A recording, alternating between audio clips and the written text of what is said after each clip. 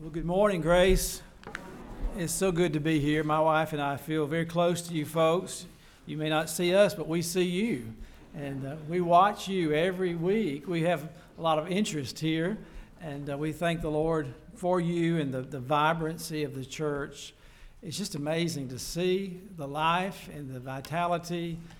I mean, where do you see this, folks, these young people? This is just, they will go on after us, won't they? And continue on the work of the Lord, and this is what it's all about. And thank the Lord for a church that's instilling in the next generation, sowing the Word of God into their hearts. And that's what builds strong families and strong churches, and we praise the Lord for it. My text this morning is in Joshua chapter 24, in verse 14. These are very familiar verses. Time will not allow us to read the entire chapter. I would encourage you to do so by way of review later on. But in verse 14, now therefore fear the Lord and serve him in sincerity and in truth, and put away the gods which your fathers served on the other side of the flood and in Egypt, and serve ye the Lord. And if it seem evil unto you to serve the Lord, choose you this day whom you will serve, whether the gods which your fathers served that were on the other side of the flood, or the gods of the Amorites, in whose land you dwell. But as for me and my house, we will serve the Lord. Joshua's name means Jehovah is salvation. Moses changed his name from Oshea, or help, to Joshua after he and Caleb came back with a good report out of the land of Canaan with the 10 other spies. He and Caleb bravely and confidently gave a good report and encouraged the people to immediately take possession of the land that God had promised them. But they were outvoted. The majority said no. And Joshua was called the servant of Moses throughout Moses' oversight of the children of Israel. What a name, the servant of Moses, which shows his unswerving loyalty and his devotion. These are irreplaceable qualities in godly leadership. Moses represents the law given to reveal our sinfulness and God's absolute holiness. The law could not save the sinner. It condemns the sinner and leads us to God's grace through Christ. Joshua represents Christ, as his name is in the Hebrew derivation of the name Jesus. Remember, the angel announced, "You will call his name Jesus, for he shall save his people from his sins." Joshua was filled with the Holy Spirit. Deuteronomy 34 verse 9 tells us, another invaluable requirement for serving the Lord, to be controlled by his Holy Spirit. He was indwelt by the Word of God, Joshua 1 verse 8 tells us. And he was always obedient to the will of God. We read in chapter 5, verse 14, a characteristic response from him, "What saith my Lord unto his servant?" That's the question every child of God wants to know about everything. Lord, what do you say? What does your word say about it? It doesn't matter how I feel or what the majority says. What does the word of God say? And that was Joshua's often response or question. What saith the Lord? In Numbers 32, verse 12, it is recorded that he and Caleb, that they wholly followed the Lord. Totally follow the Lord. What a wonderful thing to be put on someone's gravestone. He wholly followed the Lord. Here he is at the end of a long and fruitful life. You can imagine, for lack of better words, what it was like to pastor over 2 million people, as Joshua did, as their leader, we might say. He gathers all the tribes together at Shechem, and he calls for their leaders of each tribe, the elders, the officers, in a solemn assembly before the Lord. Now, I would say every time God's church convenes, it's a solemn assembly. Is not the Lord among us? Is not his word preeminent?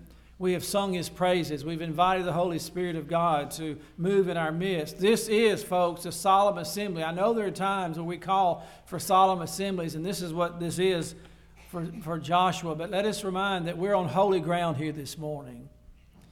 Heaven, the angels of heaven are peering into what's going on at Grace Church this morning.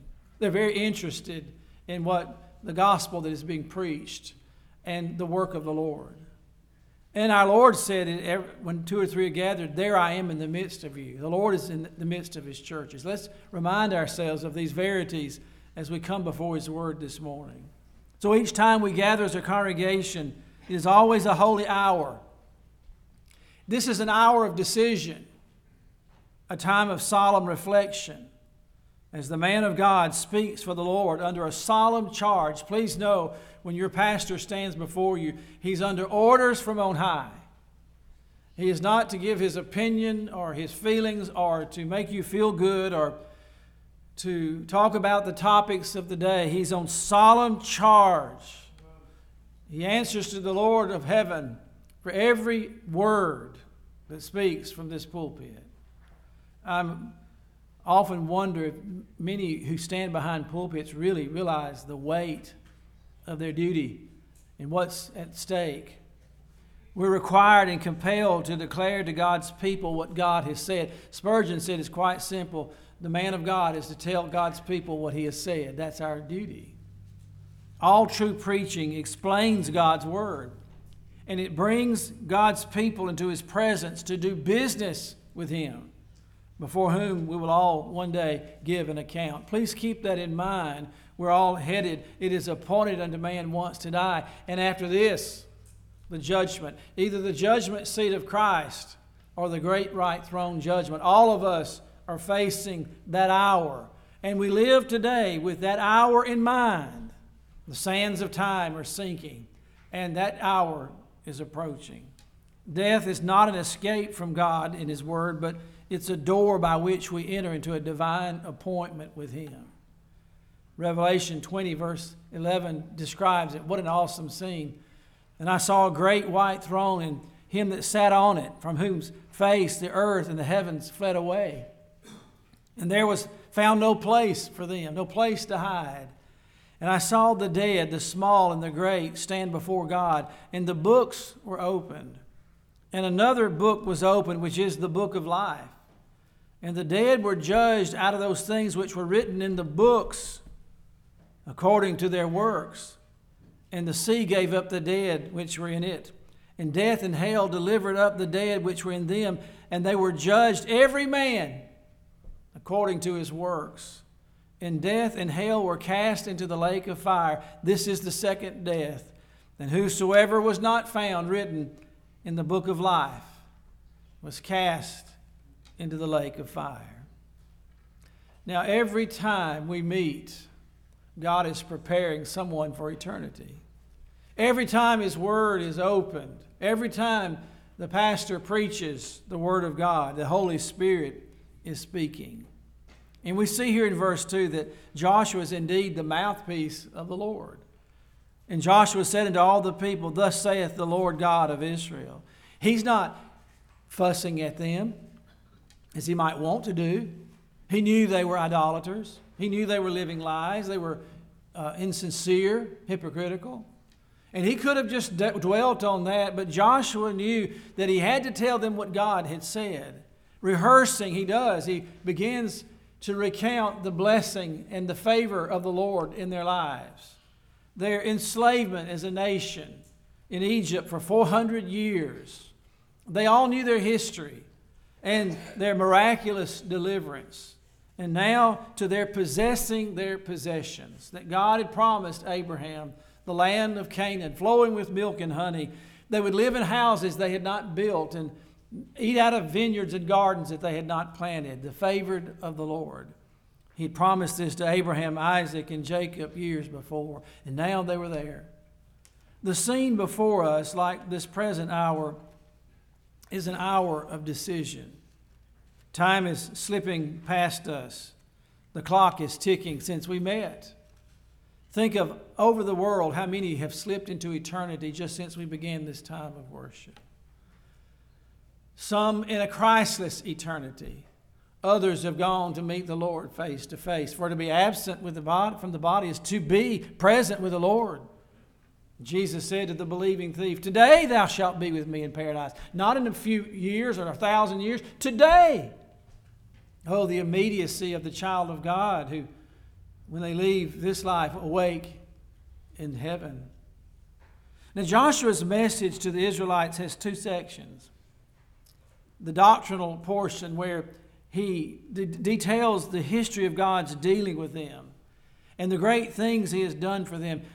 Our meeting together are always a time of rehearsing the great glories of our God, His attributes, and the blessings of the Lord. We're to enumerate them. We're to call to mind. The psalmist says, the Lord daily loadeth us with benefits. Oh, may our hearts never, ever tire of rehearsing what God has done. For this church, you have times of rehearsing. This today rehearsed a year of instilling the Scripture in these children. Oh, what a milestone. How full we ought to be when thinking about what the Lord, and we say proud, and not in an ungodly way. He details the history of God with them, what He's done for them, and what He's done through them in verses 1 through 13. And secondly, He applies all of that to them. In our text in verses 11 through 27, to exhort them to truly give themselves over to the Lord. Now, I mentioned the first portion, the instruction, the doctrinal portion, just in passing. My comments will center around my text in verses 14 and 15. As I do the work of an evangelist here, and every God-called pastor and preacher is to do the work of an evangelist. Wherever we are, Spurgeon said, wherever you take your text, head for the cross. And he meant that to press upon his preachers and those who would stand in God's stead the lateness of the hour, the eternity that yawns out there before us, and the need to press people to Jesus Christ and to present the claims of Christ and to urge you to totally follow Him and to give yourself over to Him. Now, Joshua, as a good prosecuting attorney, in which every evangelist ought to be, everyone who witnesses must know the Scripture. They must know the facts. The facts that every man's a sinner. And you have to convince a sinner that, don't you? When you begin to present the claims of Christ, they immediately put up all their goodness and how they couldn't possibly be all that bad. And they're better than their neighbor. And if you think I'm bad, you ought to see my brother. All the excuses they bring up. And much of the prosecuting attorney, along with the help of the Holy Spirit, is to lay before them the facts, the charges, their condition, the lateness of the hour. And one by one, as a good attorney, Joshua calls witnesses to the witness stand to testify against the nation of Israel. First, he summons Abraham. Could there be any more compelling witness against the Israelites of salvation by grace and the glorious conversion than their father Abraham? Oh, they revered Abraham, revered him, looked up to him. Remember when our Lord presented His claims to the Jews, what was their response? Oh, we're Abraham's seed. It's like in Birmingham, Alabama, if you knock on someone's door and present the claim of Christ. Oh, I'm a Baptist. I've been baptized. I joined the church at 12 years of age. And that was their response to our Lord. Oh, we're Abraham's seed, as if racially they would get to heaven. Who believed, their father Abraham believed that in God, and it was counted to him for righteousness. One of the most important keys to understanding the call of God, of course, is found in the New Testament in Galatians 3 and verse 6. The New Testament, you know, is the commentary on the Old. And there we read, when Abraham heard, remember he was a heathen worshiping idols in Ur of the Chaldees, didn't know his right hand from his left hand, didn't know the one true God. When the gospel came to him, how so?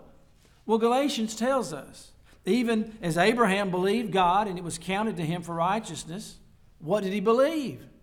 How was it counted to him for righteousness? Know ye therefore that they which are of faith, the same are the children of Abraham, not racially, but those who have believed on the Lord by faith. And the Scripture, foreseeing that God would justify the heathen through faith, preached before the gospel unto Abraham, saying, in thee shall all the nations of the earth be blessed. How will every nation on earth be blessed? Revelation tells us there's from every tribe and nation on earth who will be in the great chorus of heaven. Through the gospel, through the coming of the Messiah. That's how everyone on earth will be blessed, potentially. Through the Messiah that would come through Abraham. And these promises were made to Abraham before he and Sarah ever had a child. So then they which be of faith are blessed with faithful Abraham. Again, our Lord when they said, we be Abraham's seed, our Lord said, Abraham rejoiced to see my day. How was he rejoicing? He was looking forward to the coming Lamb of God who would die on the cross and pay for our sin. Romans 4 verse 5 tells us, but to him that worketh not, but believeth on him that justifies the ungodly, his faith is reckoned to him for righteousness. Then he calls not only Abraham to the witness stand. Oh, Joshua is a good prosecuting attorney. He has all the bases covered. He suspects every question, and he thinks ahead, and so he brings two unlikely witnesses. One likely witness, the other I don't think I would have called to the court to witness. Have you ever watched one of these true crime stories? I hope you haven't, but they're interesting, aren't they? And you see people get on the witness stand, and you say, why did they call him? He's not a good witness. Don't you feel embarrassed sometimes for people? Even the news will give us somebody, and they're just stumbling and bumbling through this. Well, that'll never work. They'll never believe it now. That person was not a good witness. Now, Jacob I would have called, but Esau I don't know if I would have or not. And yet, we must see it in its context. He calls the twin brothers, though one was justified and the other was the profane and immoral man. These two witnesses were sobering reminders that salvation doesn't come through natural generation or physical or racial ties. Romans 9 verse 11, that chapter that so clearly outlines the election of God. We see there in Romans 9 verse 11, for the children being not yet born, neither having done any good or evil, that the purpose of God according to election might stand, not of works, but of him that calleth, the effectual call. It was said unto her, the elder shall serve the younger. No mother wanted to hear that. So ingrained was their culture, the firstborn, the whole doctrine, the whole teaching of the whole belief of the firstborn. We see it all the way through Scripture, to the elder brother, down all through the Scripture. And their mother was told, the elder will serve the younger. As it is written, Jacob have I loved, but Esau I've hated. What shall we say then? That puts all mouths to silence, doesn't it? When Jehovah, who can choose any word in the vocabulary to express it, Jacob I have loved, Esau I've hated. What shall we say then? Is there any unrighteousness with God? God forbid. He calls Jacob and Esau. And could there be any more sobering passage in all the Word of God? It ranks right up there with our Lord's warning in Matthew 7 that causes the hair on your head to stand up when you hear, not everyone that saith unto me, Lord, Lord, shall enter the kingdom of heaven, but he that doeth or practices the will of my Father which is in heaven. Where there's been a work of grace, there will be fruit, a lifestyle of holiness. Many will say to me in that day, Lord, Lord, the term of surrender, the Lord and Savior Jesus Christ, have we not prophesied, preached in thy name? And in thy name have cast out devils, and in thy name done many wonderful works. And I, our Lord is speaking, will profess unto them, I never knew you.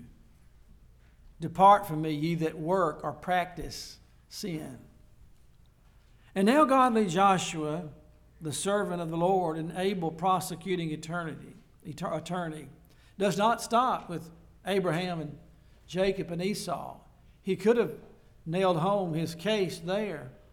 But then he calls the whole nation to the witness stand. And he summons them to the court of heaven. And we see the courtroom. God is the righteous judge, seated in an unrivaled perfection. He has spoken. His unwavering law has been given to these people, and they all knew it. Exodus chapter 20, verse 2. I am the self-existent title of God without beginning and end. What was his name? I am. Moses said, who shall I say sent me? I am that I am sent me. Unrivaled, unmatched, unequal, uncreated, before time and after time, always in the present. I am the Lord thy God, which hath brought thee out of the land of Egypt and out of the house of bondage. Thou shalt have no other gods before me. Thou shalt not make unto thee any graven image as an idol, or any likeness of anything that is in heaven above, or in the earth beneath, or that is in the waters underneath the earth. Thou shalt not bow down before them, nor serve them, for I, the Lord thy God, am a jealous God. He tells us, doesn't he? I want all of you, every bit of you. I created you. I gave you the breath you breathe, the soul that's in your body. You're mine by creation. I am the Lord, am a jealous God, visiting the iniquity of the fathers upon the children to the third and fourth generation of them that hate me, and showing mercy unto thousands of them that love me and keep my commandments.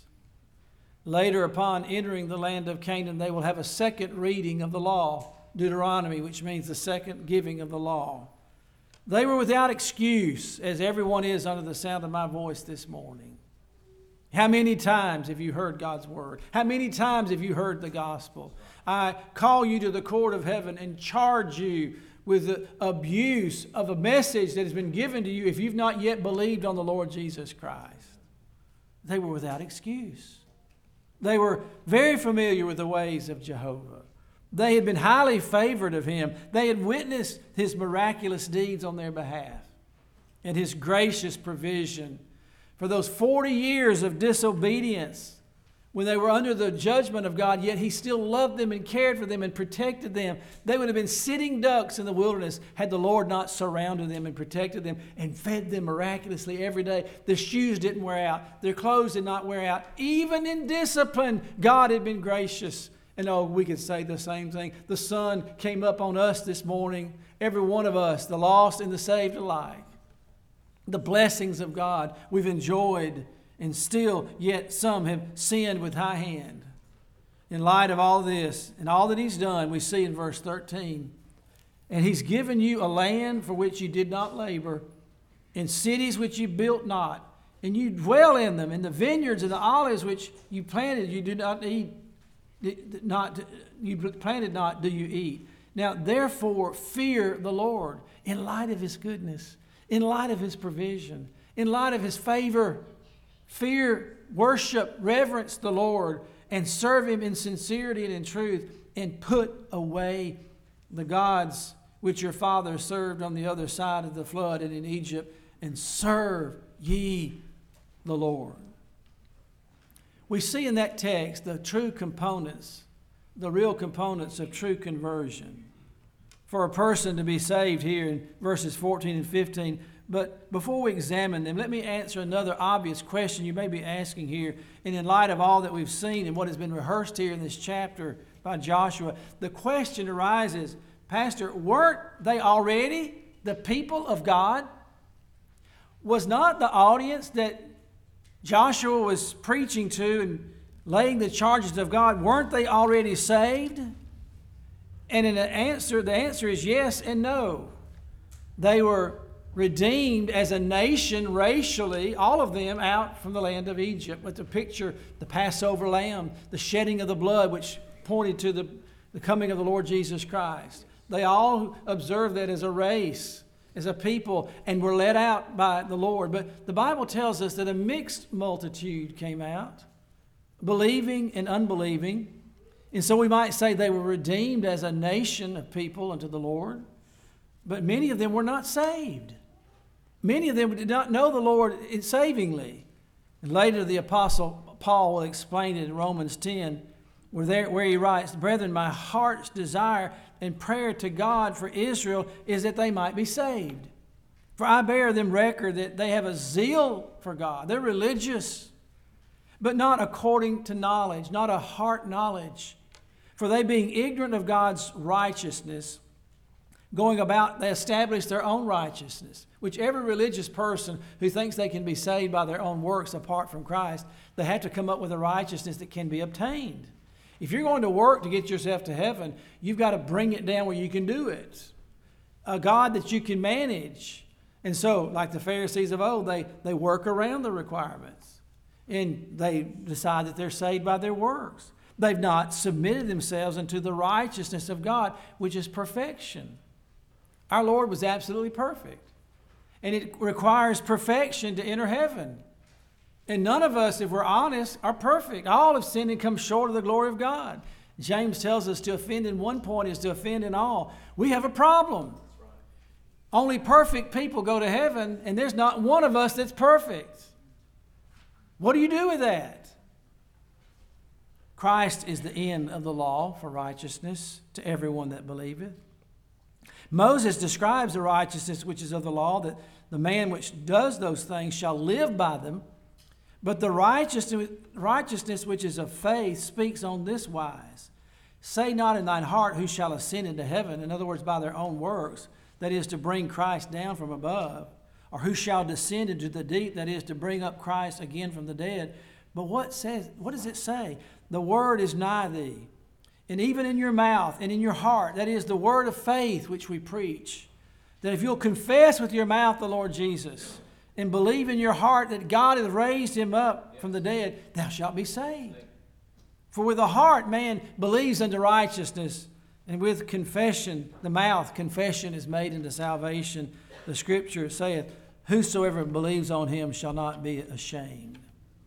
Now, you know that Joshua's audience was an audience of Jews by race and by association, but not all of them truly knew the Lord savingly. We're not all saved simply because our parents were. God has no grandchildren. He has children, but no grandchildren. Now, I digressed here when LeGrand told me the Lord was leading him to become your pastor. I have to admit to you, that was not the best news I'd ever heard. He was my right arm. And I remember saying in so many words, well, you sure are going to miss your children, aren't you? That didn't set well either. So I said, you could come see them every once in a while, but they're not moving to Kingston, Tennessee. Of course, you saw who won out. But Kathy and I have always felt we have 9 grandchildren. They're just like our children. We treat them just like they were our children. And we feel that way. But God has no grandchildren. They're all first generation. We're all children of the Lord by faith in the Lord Jesus Christ. The males in that audience listening to Joshua that day had all undergone surgery, marking them as a possession of Jehovah, and yet that religious ritual had not saved them. They needed a spiritual surgery on the heart, radical and real and divine, as Paul says in Romans 9, verse 6, not as though the word of God hath taken none effect. For they are not all Israel which are of Israel, not all truly Israelites savingly, that are Jews by nature or by birth. Neither because they are the seed of Abraham are they called children. We are children of the Lord by personal faith, conversion. Now Joshua knew that the vast majority before him secretly worshiped the gods of the Canaanites. They had adopted them. Many of them worshiped the gods of their Mesopotamian fathers. And as one has put it, that those teraphim which were once hidden in Rachel's tent were never quite purged from Jacob's family. You know the besetting sin of Israel was always idolatry, which eventually led them into exile and destruction. Joshua could not put up with their double-mindedness. Oh, they sang the glory of the Lord on the Lord's day and then worshiped their idols all the rest of the time. As James puts it, let not that man think that he shall receive anything of the Lord. A double-minded or a double-souled is what it really means. A double-minded man is unstable in all of his ways. The great lie of Satan, which many people on the church rolls have believed and lived by and profess to be followers of the Lord, is that you can have it both ways. You can have your idols and you can have the Lord. There's an outward show of Christianity, but on actual unchanged inner man that loves and covets the world and its ways. And this is what Joshua is pressing upon this people just now. Is they're he's passing off the scene. His influence is about to leave. And he says, choose you this day whom you will serve. Our Lord, however, made it unmistakably clear in Matthew 6, verse 24. You cannot, that's an absolute, isn't it? You cannot serve God and you fill in the blank, whatever. He uses the word mammon, money, sex, popularity, your work, whatever. You fill in the blank. You cannot serve two gods. Jehovah will not have it. He didn't put up with it with them, and he will not put up with us today in that way. No man can serve two masters. For either he will yet hate the one and love the other, or else he will hold to the one and despise the other. You cannot serve God and mammon. Notice the components required here in conversion, outlined in verses 14 and 15. Look there in the first part of verse 14. Now, therefore, fear the Lord. This is a Holy Spirit work whereby the sinner is shown that the Lord is real and that His Word is true and binding and that the claims of Christ are what they are. That fear cannot be worked up. It is a fear that's given by a work of the Holy Spirit of God. Only the Lord, through His Word and by His Spirit, can awaken the sinner to their condition and who He is. And the salvation that He offers is real, and the need of their great need, and quicken them so that they may repent and believe on the Lord Jesus Christ and truly reverence Him. This fear of the Lord is not a religion. This is a Holy Spirit work. Pharaoh epitomizes the heart attitude of an unbending sinner. In Exodus 5, verse 2, when he was presented the claims of the Lord, remember what he said? Who is the Lord that I should obey His voice to let Israel go? I know not the Lord, neither will I let Israel go. That's the indictment. That's the description of a lost person. They do not know the Lord. Whatever else they know, whatever part they may play, whatever they may look like, no matter what religion, how religious they may be, they do not know the Lord savingly. The Holy Spirit must reveal these things to a lost person. And He uses the preaching of God's Word to do so. There must be a holy reverential fear before someone will repent and turn to Jesus Christ as Savior. Look there again in verse 14. Not only are we to fear the Lord, serve Him in sincerity and in truth. This service is a result of true repentance. We see it in the conversion of Saul on the road to Damascus. Remember that proud Pharisee with license from the chief priest to exterminate all he could find that followed in the ways of the Lord. When he was shown who Jesus Christ was in that miraculous way, that's a picture of the Holy Spirit showing us our need and who He is. What was Saul's immediate response? Lord, what wilt Thou have me to do? Not to be saved, but as a result of it. Now that he saw that you're Lord, in that moment of conversion there, Saul, one of the true signs was, Lord, what am I to do now? I've been on the wrong track. Could you find a more religious person than Saul? Crossed every T, dotted every I, head and shoulders above the rest. He knew his lineage all the way back to the tribe of Benjamin, something that most of them couldn't do by then. He had it memorized. And yet he said, Lord, humbled to dirt, blinded, Lord, what will you have me do now? I had it all wrong. I thought I was right. I was just a religious zealot. In Acts 9, the Bible tells us, suddenly light shone round about him from heaven. And he fell to the earth, and he heard the voice saying, Saul, Saul, why persecutest thou me? And he said, Lord, I am Jesus whom thou persecutest. And he, trembling and astonished, said, Lord, what will you have me to do? When a sinner has been reduced to the bare essence of their sinfulness, their wretchedness, all they can cry is, Lord, what will you do? What will you have me to do?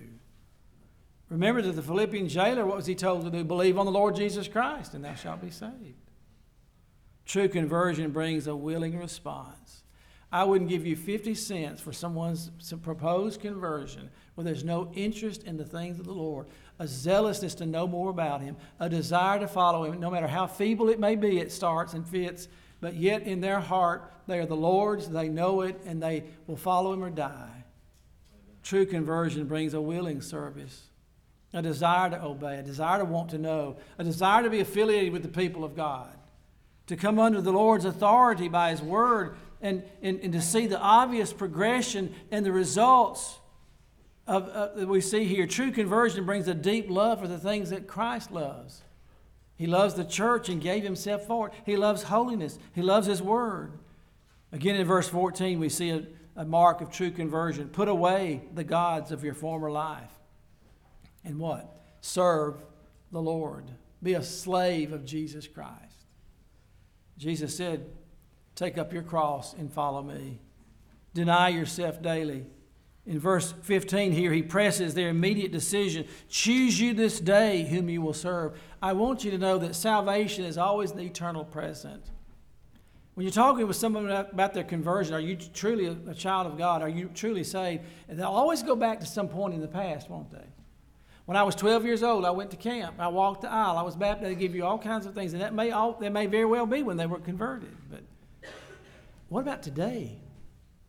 So often we hear about somebody who supposedly came to the Lord 50 years ago. There's no fruit. There's no life. There's no zeal. There's no following the Lord. Salvation is always in the eternal present. And to those who may not be converted under my voice, you're not saved this morning, I want you to know that now is the time. Today is the day. Listen to the writer of the Hebrews who was urging those Jews who'd started coming to Christian assemblies, and they enjoyed what they heard. They enjoyed the singing and the worship, and they were interested in it. They had tasted it. They had gotten a taste of what it was like, yet they had not fully believed on Christ for salvation. Notice the urging. Notice the words. Now, let us therefore fear lest a promise being left of us, of entering into his rest, and rest here is salvation, any of you should seem to come short of it. Do you see the burden on my heart today as an evangelist? I've come to deliver the Lord's message of salvation. But I know that there are those who will say, well, I'll think about this. I'll get to this later. I'm going to think about what you had to say. Lest any of you should come short of it. Someone has said to be almost saved is to be almost converted, but to be almost saved is to be forever lost. Almost saved. There's no such thing. That's like being almost expecting, almost pregnant. There's no such thing. You either are or you're not. For unto us was the gospel preached as well as unto them, but the word preached did not profit them, not being mixed with faith in them that heard it. For we which have believed, those who are saved, who've entered into that rest, as he said, I have sworn in my wrath, if they shall enter into my rest, although the works were finished from the foundation of the world. In this place again, if they shall enter into my rest, if you're going to enter into salvation's rest, seeing therefore it remaineth that some must enter in. There's never a group of people meeting like this that someone is lost who needs to hear the message of salvation. As it was first preached, entered not in because of what? One sin that'll send a person to hell, because of unbelief. They enter not into that rest because of unbelief. And he limited in a certain day, saying in David, today, after so long a time, as it is said, today, if you will hear his voice, harden not your hearts. Every time that Pharaoh heard the claims of Jehovah, he hardened his heart, and God hardened his heart. Preachers preach to so often people whose hearts have been hardened by rejecting the truth they've heard. For if Jesus had given them rest, then would he not afterward have spoken of another day? There therefore remaineth a rest to the people of God. For he that is entered into his rest, he also has ceased from his own works, not by works of righteousness which you have done, but according to his mercy he saved you. You must come to a time where you stop trying to save yourself and rest wholly in the person and work of Jesus Christ. Let us therefore labor to enter into that rest, lest any man fall after the same example of unbelief. For the word of God is alive, it's powerful, it's sharper than any two-edged sword. And that's the means that God has used. If he's opened your heart today, if he's pricked your heart with his word, that's the reason he gave it. Piercing even to the dividing asunder of the soul and spirit. It does surgery on the soul and is a discerner of the thoughts and the thoughts and the intents of the heart. Neither is there any creature that is not manifest in his sight, but all things are naked and open unto the eyes of him with whom we have to do. God sees you as you are today. We see you. We all see each other as we are our best today. But God, the Holy Spirit, searches the heart and sees us as we really are. And He says, today, salvation is always in the present. You cannot recall yesterday. Not one of us in this room could ever recall back a second that's passed. And none of us can guarantee, there's not a person who can guarantee me you'll be here next Lord's Day. No one can. You're one heartbeat from eternity. When we ordain young men in our church, and one of the things in LeGrand's ordination service, I charge these young men, when you're preaching the Word of God, do not ever let your audience feel that they have another opportunity than the present opportunity to believe on Jesus Christ. It is absolutely high-handed foolishness to say some more convenient day on thee I'll call. I'll think about it, preacher. What you said today is very compelling. And I realize my need. But I'm not ready yet. I always wonder, what would a person have to be ready for? The hearse to be at the door? To come carry us away to the funeral home next door? Waiting for what? Are you getting any younger? How has it worked so far? I always ask sinners who know the truth and have refused to believe on Jesus Christ, how's that worked for you up to this point?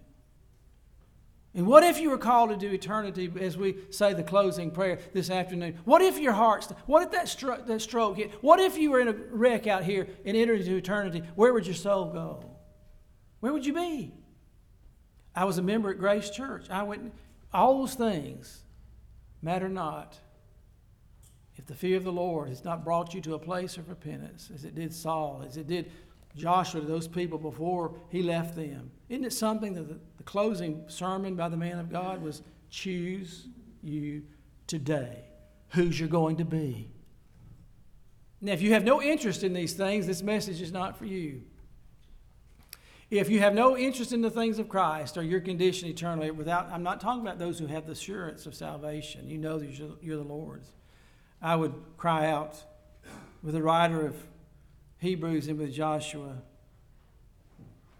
if it seemed evil to you to serve the Lord, can you imagine how could that be evil? If it seemed evil to you to serve the Lord, choose you this day whom you will serve. Whether the gods which your fathers served that were on the other side of the flood, can you imagine? What did they do? Did they deliver them? Did they set them free? Did they provide for them? Did they feed them?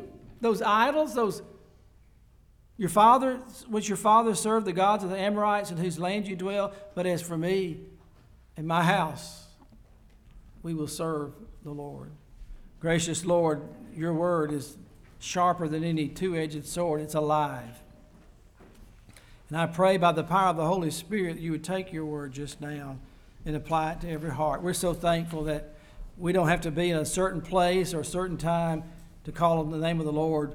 We've heard from those, we saw the life of the Apostle Paul and this audience that Joshua was preaching to, and as even Peter on the day of Pentecost, he urged them to repent and believe the gospel just then. And where these folks are, in their hearts and their minds, in the pew where they are, they can believe on the Lord Jesus Christ. And so we pray the Holy Spirit of God would search every heart and mind, and may those outside of Christ find him sweet and find what all, Lord, you've promised you would do. You will save the sinner. There's no one who's gone too far, no one who's done too much, no one who can be outside the realm of grace. If their hearts have been stirred and open, they can believe on the Lord Jesus Christ. Would you bless your gospel today? We pray in Jesus' name. Amen.